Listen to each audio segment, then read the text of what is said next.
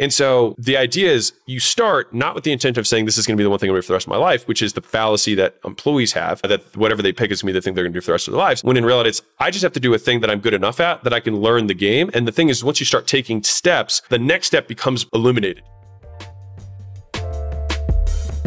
Welcome to The Game, where we talk about how to get more customers, how to make more per customer, and how to keep them longer, and the many failures and lessons we have learned along the way. I hope you enjoy and subscribe. Yeah, so thank you so much for taking the time. This is a conversation I've been looking forward to for a while, because I've discovered your stuff around the time you were blowing up seemingly on all of the social platforms.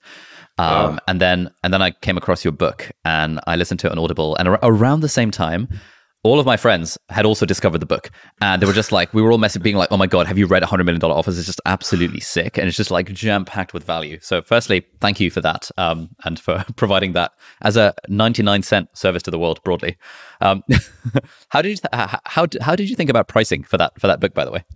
I mean, I think it's always like, what's the, what problem are we solving? And so for me, like the point of the book is not to make money from the book. The point of the book was to, help as many businesses make money. And then, I mean, the play for acquisition.coms are a very long play, you know what I mean? Which is just, I believe that there's lots of, I think that the biggest inflow of deals will actually come in 5 years from all the people who've consumed the stuff and have gotten to, 3, 5, 10, 20 million, and they want to work with acquisition.com who are not at that threshold yet.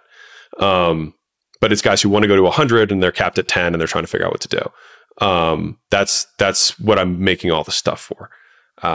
But yeah, so the problem that we're solving is like, how do we get this in as many hands as possible? And so giving it away for free, I actually don't think would have gotten as many hands, because I wanted to because if Amazon makes money, Amazon will push it, right? And so I had to and so at 99 cents, Amazon gets 2/3 of the revenue from the thing. If I was at $2.99, then I get 2/3 and they get 1/3.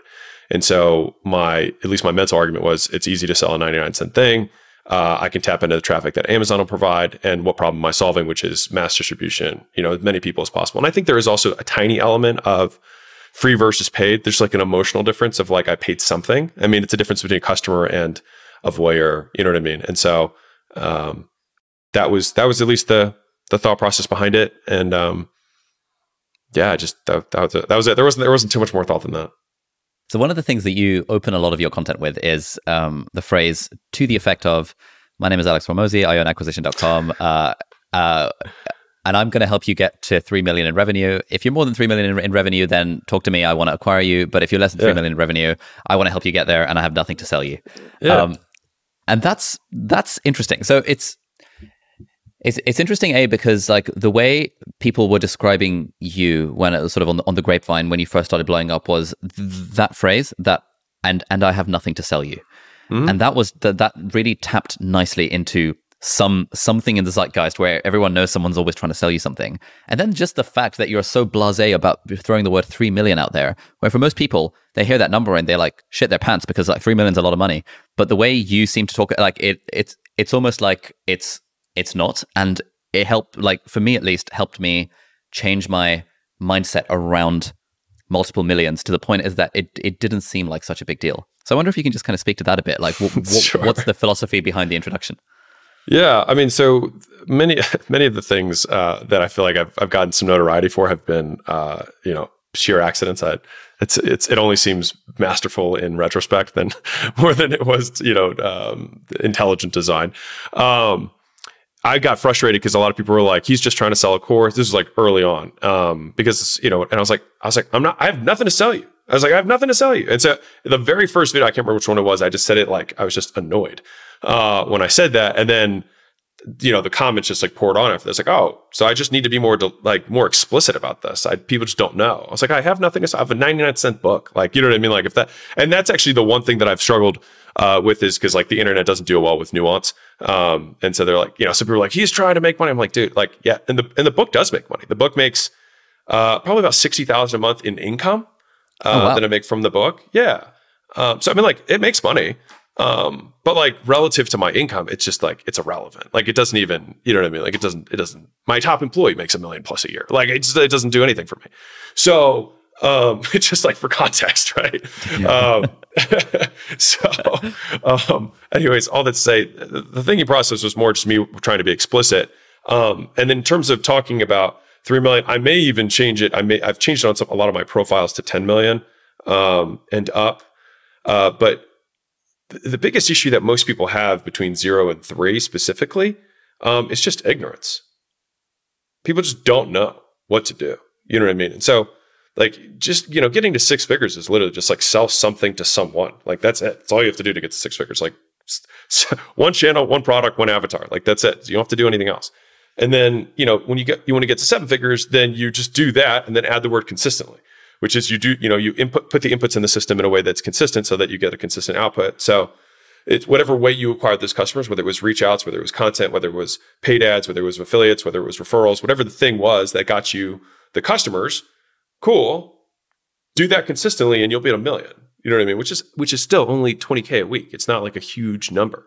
1 to 3 is usually increasing output of that main thing to a small degree, and really just like baseline efficiencies and building out the core team. So usually at that point, going 1 to 3 is getting the person out of delivery to a large extent, and usually they get their first follower, first like 1 or 2. I'm trying to think of the right word to how to say this. Competent individuals who are helping them out. And then, a handful of frontline. And so it's usually like companies that's 3 million, they're like 5 to 15 employees. And so, and there's usually really only like 2-ish good ones. And the rest are okay. Right. And so at that point, going from 3 to 10 is usually where it's the minimum level that we take people on. And it's not because there's something magical about 3 million. It's that 3 million typically checks 2 boxes. Box 1 is that they have product market fit at some level. People want something from them. Like something they're selling is resonating enough that they can generate sales. And the second thing, I guess there's 3 boxes. One is that. The second is that they have at least one reliable acquisition channel that they're currently doing. And the third is that they have a core team in place. So they've demonstrated product market fit. They have a reliable acquisition channel, just at least one. And they have a core team in place, which may be relatively dysfunctional and have very few key players, but at least they have some semblance of structure.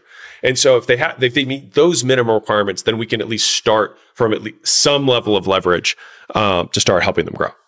Okay, so I'd love to talk a lot about that initial bit that you sort of threw away with, like, one product, one channel, one avatar. One avatar, yeah. So for a bit of context, a couple of weeks ago, I happened to be on vacation on some Greek island, and I posted an Instagram reel of like, hey, this is the creator life. I'm working on my iPad and stuff. And there were a few comments from people being like, I'd love to live this sort of lifestyle, but I just don't know where to start. And that idea of I'd love to be able to, if we imagine 99.9% of people listening to this, if you told them they could make 6 figures a year doing what they love, they'd be like, mind blown, would absolutely love that. So I wonder if we can kind of explore that 0 to 6 figure jump or sort of process. Let's say someone has got a full-time job. Let's say they're working in, I don't know, consulting or something corporate, and they love the idea of, I want to make a living doing what I love. How would we break that down? And this is under the assumption that they hate doing what they're doing. Yes. I was like, because I always like to be clear. I was like, I've got employees that make $1 million a year plus. So like you can absolutely become filthy wealthy, and that's income, right? And so a lot of businesses that are at $10 million a year, the owner might only take $1 million in income, depending on, margins, et cetera. And so like a lot of employees will they see top line as income, which is just a very employee mindset. They're like, if I make 6 figures a year, I'll make 6 figures a year. It's like, well, if you really want to make 6 figures a year, I'll probably make $500,000 a year. Revenue wise, at least, if you don't want to have just bought yourself another job, right? Because so let's talk through this transition. So if you're an employee, when you make the switch, you're still an employee. You're just an employee of a different business that you happen to own, and you are basically 100% of the expenses. And so the business itself actually makes no money. You, as the sole employee of that thing and the boss, gets to call your own shots, but you were still the employee, right? So you're wearing all the hats, et cetera. And so it's relatively nuanced. You know what I mean? Like if you had a 6-figure consulting job and then you start consulting on the side, for example, through your own LLC, you have the same job. You just got rid of the person who was giving you direction, and now you are responsible, right? The thing that most people have to do is they have to go get money, right? You have to go make money. And the way you do that is you sell stuff, right? And the way that you can even begin the conversation to sell stuff is that you have to have people who show interest in the thing, which means you have to make your products known. And we do that through advertising, right? And there's 5 ways to advertise, which I just went over earlier. And so it's like, pick one of those 5 ways, start doing it on a consistent basis, bring people in. What do you sell them? That's what the $100 million offers book is for. It's like, this is how you figure out what to sell. And then you sell them the thing. And then after that, you'll have some delivery. Now, usually if you have a consistent method of advertising and selling with a what to sell from the offer, then you can start getting people to help you on the level of delivery you have, which comes down to breaking the delivery into chunks rather than holistically and saying, how can I specialize the labor? Because you trying to say, I just need somebody to do what I do is silly, right? You need to figure out how can I get 5 people to do 20% of what I'm doing and do it consistently, right? And then you can increase your advertising. Sales is a very high leverage thing in the beginning. If you spent all day selling, just you would have enough for 5 people to do work, right? And so then you would have a business, you know? So let's say someone's listening to this and they're thinking, all right, cool. I know, I've read Alex's book. He's telling me I've got to sell a thing. I don't know what to sell. I don't know if I have any skills. I don't know what I could possibly offer to the world. Yeah. How do we break that down? Yeah, this is actually a topic that I cover more in the Leads book that's coming out soon. Soon, relative terms, 6 months-ish. Everybody knows something, all right? And so the idea is, what do you have? Like, everyone has unique depth of knowledge in certain areas because you've been alive and your eyes and ears have taken inputs, period, right? And so I like to think of people starting, like, so if you look at, are you familiar with Y Combinator? Yeah.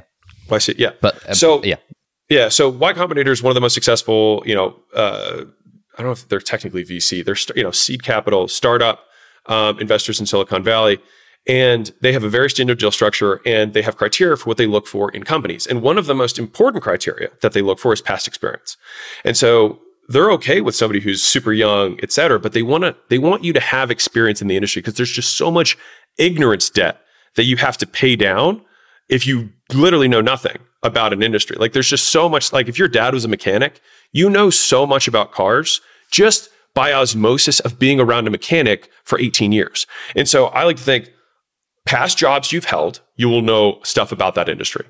The jobs of your parents are things that you will know about that industry. And then you've got personal interests. And so I think that if I had to put those into 3 buckets, it's like parent stuff, past jobs of self, and current interests. And so it's like, of those 3 things, which of those 3 buckets do you think you could help someone do a thing better? And so the idea is you want to sell the most valuable thing, right? And so the most valuable thing is, what is the problem that I can help somebody else solve that I could charge the most money for? Or in reverse, that could make them the most money. And then I will be able to charge a percentage of the money that I'm able to make somebody else in this thing. Now, that's in a B2B setting. In a B2C setting, it would be, how valuable do people perceive the problem that they have as, right? Whether it's like, I can teach music, tons of people want to be able to learn how to, and if you're better, because you've had a side interest in that, awesome. Maybe you have a side interest because you're really good at editing the songs. Well, there's tons of musicians who hate that part and would love to have it. So it's like, we all know how to do stuff, and all we have to do is package the thing that we're doing. And I think the big problem is that people expect that they're going to have a perfect business. But if you look at the track record I can't think of an entrepreneur besides Jeff Bezos, who's a freak of nature, whose first business becomes the most valuable business in the world. Is most people have a graveyard of failures behind them. And so the idea is, you start not with the intent of saying, this is going to be the one thing I'm going to do for the rest of my life, which is the fallacy that employees have, that whatever they pick is going to be the thing they're going to do for the rest of their lives. When in reality, it's, I just have to do a thing that I'm good enough at, that I can learn the game. And the thing is, once you start taking steps, the next step becomes illuminated. You trying to think 100 steps into the future when you have no context is irrelevant, because chaos is going to break your plan anyways. And so do what you know, exchange. I like service businesses to start because they are, in my opinion, the lowest risk to start, because it's just your time, right? So service businesses meaning? Do stuff for money. Like mowing the lawn or cleaning windows, or 100% like what? service, Cool. Clean houses, like whatever. Like, all of those are just service businesses, right? And they're fine. And a lot of people think they need to have some novel idea to start a business. When, I mean, the best, in my opinion, if you're getting into it, the best way to start a business is just look at what everyone else is doing and just try and do it better. Like, I mean, and there's obvious holes. Like, if you've gotten your dry cleaning, it's like, can I do this in half the time as this guy? If I do the lawn care, what are the things people hate about lawn care? They leave the trimmings are around the edges. They're all shitty. The person doesn't speak English that well. Like, well, cool. Then I've got advantages, right? So it's like, what are things that I already know how to do, or I have past experience in? What things, because I have past experience, I know that other people struggle with, that sucks about this thing. And then I will solve that specific problem. And it could also be a problem that other people solve too. You just try and do a little bit better. Like, it's just not rocket science. You know what I mean? And then you start selling your time for money. So yes, you're still trading time for dollars. You don't need to read Rich Dad Poor Dad just yet, right? You're still trading time for dollars, right? But the point is that you're trading that time for money in order to learn, not to earn. You need to earn in order to pay your rent, eat, etc. But the major thing you're doing is you're paying down ignorance debt. So the vast majority of your income is coming in the terms of in the form of education rather than earning. Yeah, there's a few things there that I think are really interesting. The first is that I think if we think of sort of how an employee thinks versus how an entrepreneur thinks or a business owner, an employee sort of mindset is often sort of the activity that I'm doing, whereas the entrepreneur is more like the problem, the specific problem that I'm solving. And I found that when people in our team have started doing freelance work, and now they have more of an idea of what a creative business looks like and they can solve a specific problem, they're just like, oh my God, it's so easy to make money. Whereas before, they were thinking of their service as like, oh, I offer writing as a service or something like that. But as soon as you connect it to a problem that preferably a business has, because businesses can pay for it, suddenly the eyes light up and you realize, hang on, what does money even mean if it's seemingly so easy to make it? Yeah. I like what you're saying about service-based businesses because it's not that sexy. Like when you hear people on podcasts, you don't tend to hear of someone who built a service-based business and it went really big. You tend to hear the stories of like the tech entrepreneurs that built an innovative product and stuff. They don't see the 100 failed startups. Like the failure rate on tech startups is just as high as everything else, except it usually takes capital and it doesn't take capital to start a service business. So with you, like my understanding is that you quit your corporate job and started the gym business. And I wonder if we can kind of explore the story there a little bit more. I can actually even rewind. There was a half step in between there. So this is also covered in the Leads book, but I'll give a sneak peek. Nice. So what I did is I actually, because I'd been interested in fitness, right? That was my interest. So like I had past experience. I was obsessed with fitness. At that point, I was 23. I've been training for 8 years. I had several state records. So like I was pretty into it, right? And it was to the point where people were asking me for stuff, workout programs and things like that, just because they knew my interest, right? And so as a quick, pro tip for everybody, if you've got stuff that people ask you to do for them because you're good at it, maybe you're good at tech. It's like, can you help me set up my like Wi-Fi and stuff, blah, blah, blah. It's like, that means you're solving problems. You can charge, like what people ask you to do as a favor is an indication of the things that you can charge for later, right? So I had all these people who were asking me, not all these, a handful of people who would ask me for programs and stuff. And so what I did was during my last year of consulting, I started something called the Free Training Project. And so the Free Training Project was I would charge $500 to $1,000, but I wouldn't charge it. They had to donate that to the charity of their choice in exchange to work with me, right? And so that way I wanted people to value it, but they weren't paying me directly. So they'd get a write-off. They felt good. I had a ton of goodwill also in the marketplace too, because I was like, I'm doing all this stuff for charity. I got all these people reaching out to me like, this is so cool, blah, blah, blah, right?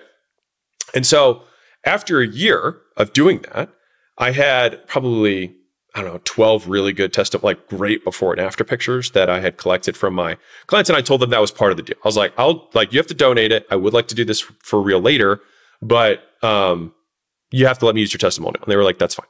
So once I had that, I had those first, 10, 12 customers who had great before and after pictures. I transitioned. Many of those customers said, hey, I'm going to do this full time now. Are you comfortable paying the same amount you were paying to charity, except just making it charity of Alex because Alex can't eat either? And that was actually how I transitioned from not-for-profit or donating everything. And I didn't even set up the entity. I just told them to literally donate it and send me the screenshot. I didn't even do anything like that. And so I didn't have a website. All I had was an LLC and a PayPal account. So like for everybody's like, I don't know how to start a business. I was like, you literally just need a bank account and a way to process money. That is it. Like 2 things. And you can Google how to figure it out. If you can't figure it out from Google, entrepreneurship might not be for you. All right. But you think about there's 30 million businesses in the United States. 30 million other people have figured this out, which means you can too. So bank account, payment processing. Make the first 10 free or some sort of charitable thing so that people don't feel weird or you don't feel weird about selling, et cetera. After you have it, after you're providing this service to people, you can transition people from free service to paid service. And if they don't want to start paying you, then that gives you insight as to either you suck, right? Or they suck, which is also possible too. But either way, a certain percentage of those people will continue to stay and pay you. And now you have income. Now, you can also ask those people for referrals, which is exactly what I did. So I think half that business came in just from, I got, the initial ones came in from friends and family and me posting. And so I'll close the loop on what I said earlier. A year later, after I had those testimonials, I made a public post being like, hey, I've got this thing now. I made a website, that was my big announcement. I made a website. I still have the post. I found it. It's 2013. I was like, I made a website, and I am now open for business. And so if you would like, training stuff, let me know. This is what I'm doing now. And I had some testimonials, and go check out the site, whatever. And so from there, I was able to get, I think, about 20 guys who were willing to let me do just like almost bodybuilding type stuff. Because I was kind of like, I was powerlifting bodybuilder back then. And so I want to say I got 20 guys at $200 a month. And so I was making $4,000 a month from those people. And it took me 4 hours every Saturday to do the fulfillment. What was the fulfillment? I would just update their training programs and send them nutrition, like update their macros, updated meal plans, and then new workouts split for the week, etc. And then everyone had my cell phone, and I would just text them the new stuff, and if they had any questions, they could hit me up. Like, it was a very simple business. And so that's what I did. It was just one-on-one online, and it only took me 4 hours on Saturday morning. And to show you what kind of person I am, I hated it. Even though I loved fitness, I hated having to do the same thing every day, like on the delivery side. So I ended up having the genius idea of saying, oh, I need to own a gym because then I'll be a business owner. I'm really just self-employed right now. And so that's what got me to start my gym, rather than probably doing the wiser decision and saying, okay, this costs you 4 hours a week and you're making $4,000 a month. Maybe you should do this for 40 hours a week. But doing more of it to me felt like a horrible idea. So I didn't want to do it anymore. So how did you jump from that to, therefore I should probably own a gym? Oh, I don't think that seems inferential like a big jump was leap. not high. Yeah, it was not. It was not an intelligent one. I always thought I was going to own a gym. Not always. I had done so these are the three things that I was deciding between for my business. I was deciding between a test prep company, because I was really good at standardized testing, and I had a process for how I did it. I had a yogurt business idea because I was a big froyo guy. Yeah, I know. I was like, I'm an avid consumer of this shit. Yeah, I feel like I know, and I hated. There's so many things I knew that I thought I could. I actually know a lot about the yogurt business now, and I was good at fitness. So those are the three things that I felt like I could do for anybody who's listening. Like, those are the three that I was picking between. The yogurt business cost $250,000 to start up. I didn't have that money, so I couldn't do that one. I had saved about 50 or 60 grand. I can't remember. It was 50 or 60 at the time. I was 23. And then the test prep business, I actually did a ton of work on. And I was going to partner with a professor from my university to do it with me. And so I set up all of the initial materials. And based on a miscommunication, I'll just put it that way, he ended up either taking the materials and using them without me to start a business consulting thing. Either way, it became clear that what I thought was happening versus what he thought was happening were not the same thing. And that left a very sour taste in my mouth with test prep. I do think it was the smarter business I probably should have done. And so all that was left was fitness. And so fitness, I was like, I already know that. People already want me to help them with it. So I'll just start that. And so the gym was what I would have said is like the legit business. I didn't think that the online thing was legit business. Remember, this is 10 years ago. So like no one even thought that was a concept of legitimate business. You know what I mean? So I was really early days on it. And so, from there I hit up 40 gym owners to see if I could just basically apprentice for them and just work for free. One guy hit me back. He had a mastermind. I joined his mastermind for $10,000, even though I didn't have a gym. And I said, "Are you sure that it makes sense for me to join?" He was like, "Oh yeah, sure." And it did actually make sense for me, because then I could learn from all the mistakes everybody else was making before I started. So I was like, okay, this works. And so I learned all the stuff that I could from that mastermind and from him. He ended up signing me as an employee. So it was actually a couple of questions on that front. Yeah. So, Mosey Nation, real quick, if you are a business owner that has a big old business and wants to get to a much bigger business, going to $50, $100 million plus, we would love to talk to you. And if you like that or would like to hear more about it, go to acquisition.com. You can apply anywhere on the page and talk to one of our team and see if we can help you get there. the test prep thing is interesting. I didn't know that part of the story. So my first business that went well was also a test prep business. And I still have the Evernote document from 2012 where I was like, shit, I need to make some money. What am I good at? and what could I possibly do? And it was like test prep and web design. I was like, cool, let me make a test prep course thing and let me advertise it on a website, because back then it was hard to make a website look pretty, and that's what ended up making the money initially. On the gym front, so it seems to me like there's two leaps there. Leap number one is I want to do this thing, like I start a gym maybe, and therefore I'm going to work for free. I wanted to own a business. Yeah, I want to own a business. Therefore, I'm going to work for someone for free. That seems like a bit of a leap, which these days seems very unfashionable to even say, because everyone then goes down your throat for being that's only available for the privileged, etc., etc. And then what's beyond that, also also for the privileged, working for free. Oh, yeah, the working for free thing. It's quite unfashionable to suggest that people work for free. Okay. At least, I mean, I was making $4,000 a month from my little online thing, so I made money from that.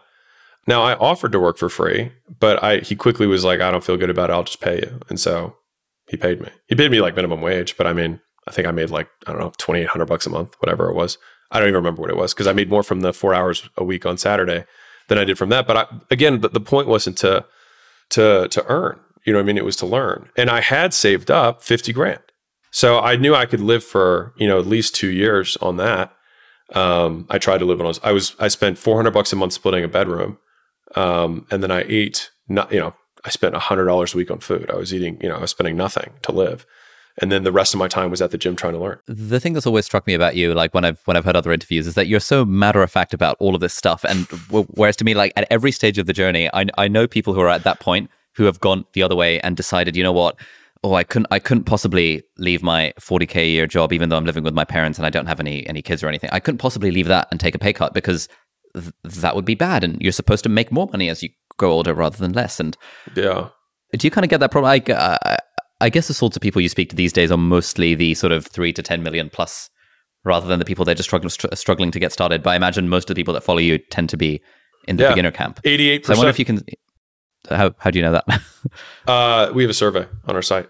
Oh yeah, nice. Yeah, so 88% of people want to start a business, at least that follow me. So I wonder if you can speak more to this idea of like learn versus earn, because I think that's a good model, and this idea of paying down ignorance debt. I think that's a great model that more people could. Yeah, it's the most expensive cost. Right now, it costs me $1 billion a year to not know what to do to make $1 billion.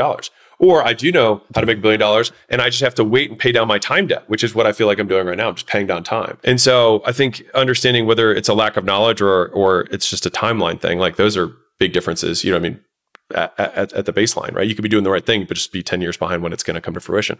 You will get outsized returns on the information, right? On the knowledge and the lessons that you will learn. And so you want to pay that ignorance down as fast as you can, because as soon as you have that knowledge, you'll be able to skyrocket straight to 20, 50, 100, 500,000 a month, like very quickly, because you know how to do it, right? So people are like getting obsessed about these micro changes when the big scheme changes, like, this is why, in my opinion, all of the money that someone would be spent, and like this is relatively controversial.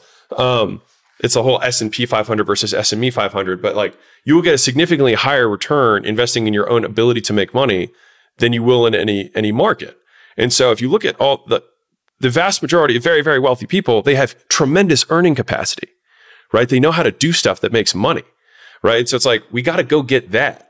And so there's really not like, if you were to dollar cost average $1,000 a month into the S&P 500 for 50 years, sure, you'd also not live a fun life, but you could do that if you wanted to. You could do that. You absolutely could, right? Or you could take that $1,000 a month, join a mentorship program every year. You know what I mean? And this is why my whole argument against like college is not that I'm against college. I think it's just overpriced. And so you could take 200,000. Like you want to have a trippy thought. In the U.S., you can get a student loan for the full amount of college, about $200,000. If you go to like a really nice private school, like that's what you can get subsidized through the government, $200,000, and you don't have debt payments for like a very long time. Here's a crazy thought: you could take that $200,000, you could buy a fucking rental property that makes you $4,000 a month, and then you would literally exit the system before you even got into it with the money that they're giving you to become a worker, which is just fat. And you wouldn't even have to pay down the debt service for the real estate. A buddy of mine did this. He's a PhD student. He got grants to go to school. He still took out the student loans, and he finished his PhD with 20 homes and $10,000 a month of income from doors that he didn't even have debt service on because it was student loans. Crazy. Just as a fun side note. Yeah. I know. So, but I won't even get into that one. But if we just think, okay, I'm paying $2,000 a month. If I'm paying, if I'm working for, not working, if I'm going to school for $25,000 a year, it's $100,000 for 4 years, whatever. I pay $2,000 a month. Is there another place that I could spend $2,000 a month and get a superior return on my ability to earn money? And my argument would be yes. There are many places, most places arguably, will give you a better return on your money than a traditional 4-year degree at this moment, right? And so you take the $2,000 a month, you go and you buy a 6-month mastermind on placing ads. You buy a 6-month thing on selling. You buy a 6-month thing on making courses, whatever. Maybe it takes you 18 months. Well, you're still 2.5 years ahead of the other guys. So what? You know what I mean? Yeah, I think this is like a key like mindset shift, because I'm just thinking there's so many conversations I've had with friends and people in my audience over the years where it's like, you know, they've got like a regular job, maybe earning 50K or something, and they're like, oh, or even 30K, like whatever, and they're like, I know I want to make some money on the side, therefore, you know, talk to me about investing. I like, do I pick stocks or index funds? And I'm like, I mean, index fund, but like, hang on, bro, like, you're poor. How much money do I make? Yeah. You're poor. There's no, like, you're not going to make breathtaking. And here's the thing is when you do the dollar cost average thing, because everyone likes to put it in the Excel sheet and everyone gets Excel rich. The thing is that by the time you retire with $4 million on that Excel sheet, $4 million will be $1 million today, which is not a lot of money. Now people are like, that is a lot of money. It's not when you're trying to live on it and you got like 30 more years to live. It's not a lot of money, right? And that's you know what I mean? Like it's just, if you just take the compounding of 4% a year on inflation and do that for 40 years and then see what the money really looks like, right? Like people aren't taking the inflation into account.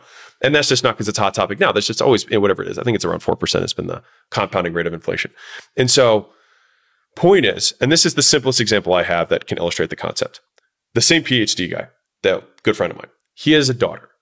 His daughter got a job at a bowling alley, minimum wage. She just, lets people to the tables and gets some shoes or whatever. It doesn't matter. She could spend $500 and get a weekend certification to become a phlebotomist. All right, phlebotomists draw blood for people. All right. All you need is a 2-day certification. So you get the certification, costs $500. Her earning capacity would go from $7 an hour to $25 an hour, just from that one thing. So she has two options. She could wait 8 weeks, save up the money, and then spend the money on their certification, right? And then her earning capacity would go up. It would triple immediately. Or she could borrow the money from her parents and then do it that weekend, pay the money back the next week from the earnings that she had, and then be 7 weeks ahead of her other path, right? Or she could save up the $500 and put it in the S&P 500 and make $2.50 a year. Nice. And so the thing is they're making these assumptions and they're just not thinking through the math, which is like the problem they have is they don't make enough money. They have an income problem. They don't have an investing problem, right? And the nice thing is that if you're poor right now, it means you have learned how to live on less, which is a good habit. So keep living on not a lot.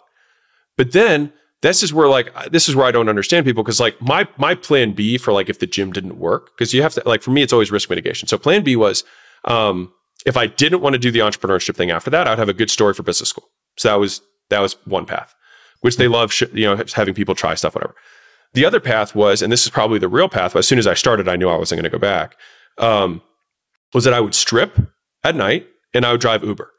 So if I drove Uber during the day, I could make, I knew if I drove all day, if I drove 12 hours a day, I could make like 80, 90 grand a year if I just did that. And then at night, in 4 or 5 hours, I could probably pull another 150 in. And so I could make $250,000 a year just stripping and driving Uber, maybe even more. Now, once I got the first level of skills, once I learned how to sell, I realized that my base level opportunity rose, because then I was like, I could just sell cars to make $400,000 a year and keep my clothes on, right? I could just sell cars, and then I wouldn't have to strip. So that became my new baseline. Now, once I knew how to market and sell, then my new baseline became actually what started, which became my intermediary model between when I owned my chain of gyms and when I started doing gym launch, was when I flew out and would do the turnkey sales system, because I knew how to market and I knew how to sell. And so what I did was I would just run ads. I would spend the money on the ads. I would get the leads, I would work the leads, I'd sell the leads, and I kept all the cash. So when I did that on my own, no employees, I'd make $100,000 a month. Like 0 employees. I mean, I had to work 14 hours a day, but that's all I did. If I did that for a month, I would make $100,000. And so that became my new baseline, right? Of how much I could make on my own. And so like my baseline has continued to rise as my skill set has improved. And so I could go down that trajectory, but basically going back to the girl, a lot of people are in the girl's position and are saying, I am going to save my $500 over the next 8 weeks and try and earn $2.50 to $5 a year on that money when they should be trying to solve the problem. How do I create another $50,000 a year in income? Well, let me like, boom, she can triple her earning capacity. And if she lives on the same 750, she now has $1,000, whatever that is, $25 an hour times 2,000. She's making $50,000 a year. So now she can still live at her parents' house, have $30,000 a year. And for $30,000 a year, you can buy any education you want in the world. Any skill you want is available for $30,000 a year. Any sub $10 million skill. I'll put it that way. So with a girl, we want to spend money on increasing our ability to earn more rather than trying to screw around with 3% returns in the S&P 500. Yeah.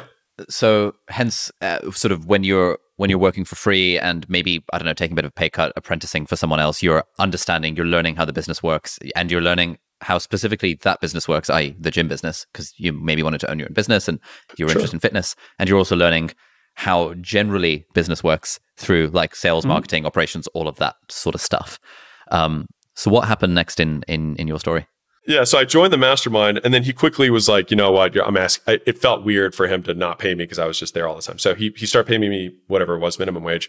And so I was there from 4 a.m. to 4 p.m. every day with him. So that was what we did. So 4 a.m. to 4 p.m. I was there with him every day. And then he would go home. I would stay for a few more hours to just like work out, hang out at the gym. So I was pretty much there all day, every day. And then for the next, I think 12 weeks, that's what I did, is I just hung around the gym, learned how to sell, learned how stuff worked, learned that I learned sales was a thing. I didn't know the term sales. I didn't know email lists existed. Like I didn't know any of this stuff. Like I truly had no idea how any of this stuff worked. And so I learned a lot very quickly just from observing normal business happening, right? And I think small businesses are more useful for people to be at, because like corporate, it's so specialized because the companies are so big. You have such a myopic view of how business works that you have no idea. You are actually the very special cog that does one thing, right? So you don't see the holistic view. Whereas small businesses, because everything's so shrunk down, you can see end to end how things work. It's like we do this direct mail piece, a certain percentage call phone, we set the appointment, they buy a membership, they go to the trainer who helps them to, like, you know what I mean? Like you can see the whole life cycle, right? So 12 weeks later, I was doing every weekend. I would go out and look for locations. When I found a location that I liked, I still had my $50,000 saved up. And so then that's what I spent. I think most of that to outfit the facility. I think I had 10,000 left over. Cause I knew I had 2 months worth of rent, saved up. It was 5,000 a month in rent. And honestly, in retrospect, it was one of the riskiest things I've ever done. Like I went straight to a $5,000 a month lease and I had no idea what I was doing. That's a lot for rent. Oh, I'd never even made money before. I mean, like I didn't even, it was funny because I can only think about this in retrospect, but like the online business that I had, I didn't have a reliable way of getting customers. I just like the people that I knew and I immediately was making money from that, but I wasn't keeping everyone always, and it was starting to go down. And I was like, what do I do? So I was like, I'll just sign a lease for way more money than I've ever made in my life. That sounds like a reasonable thing to do.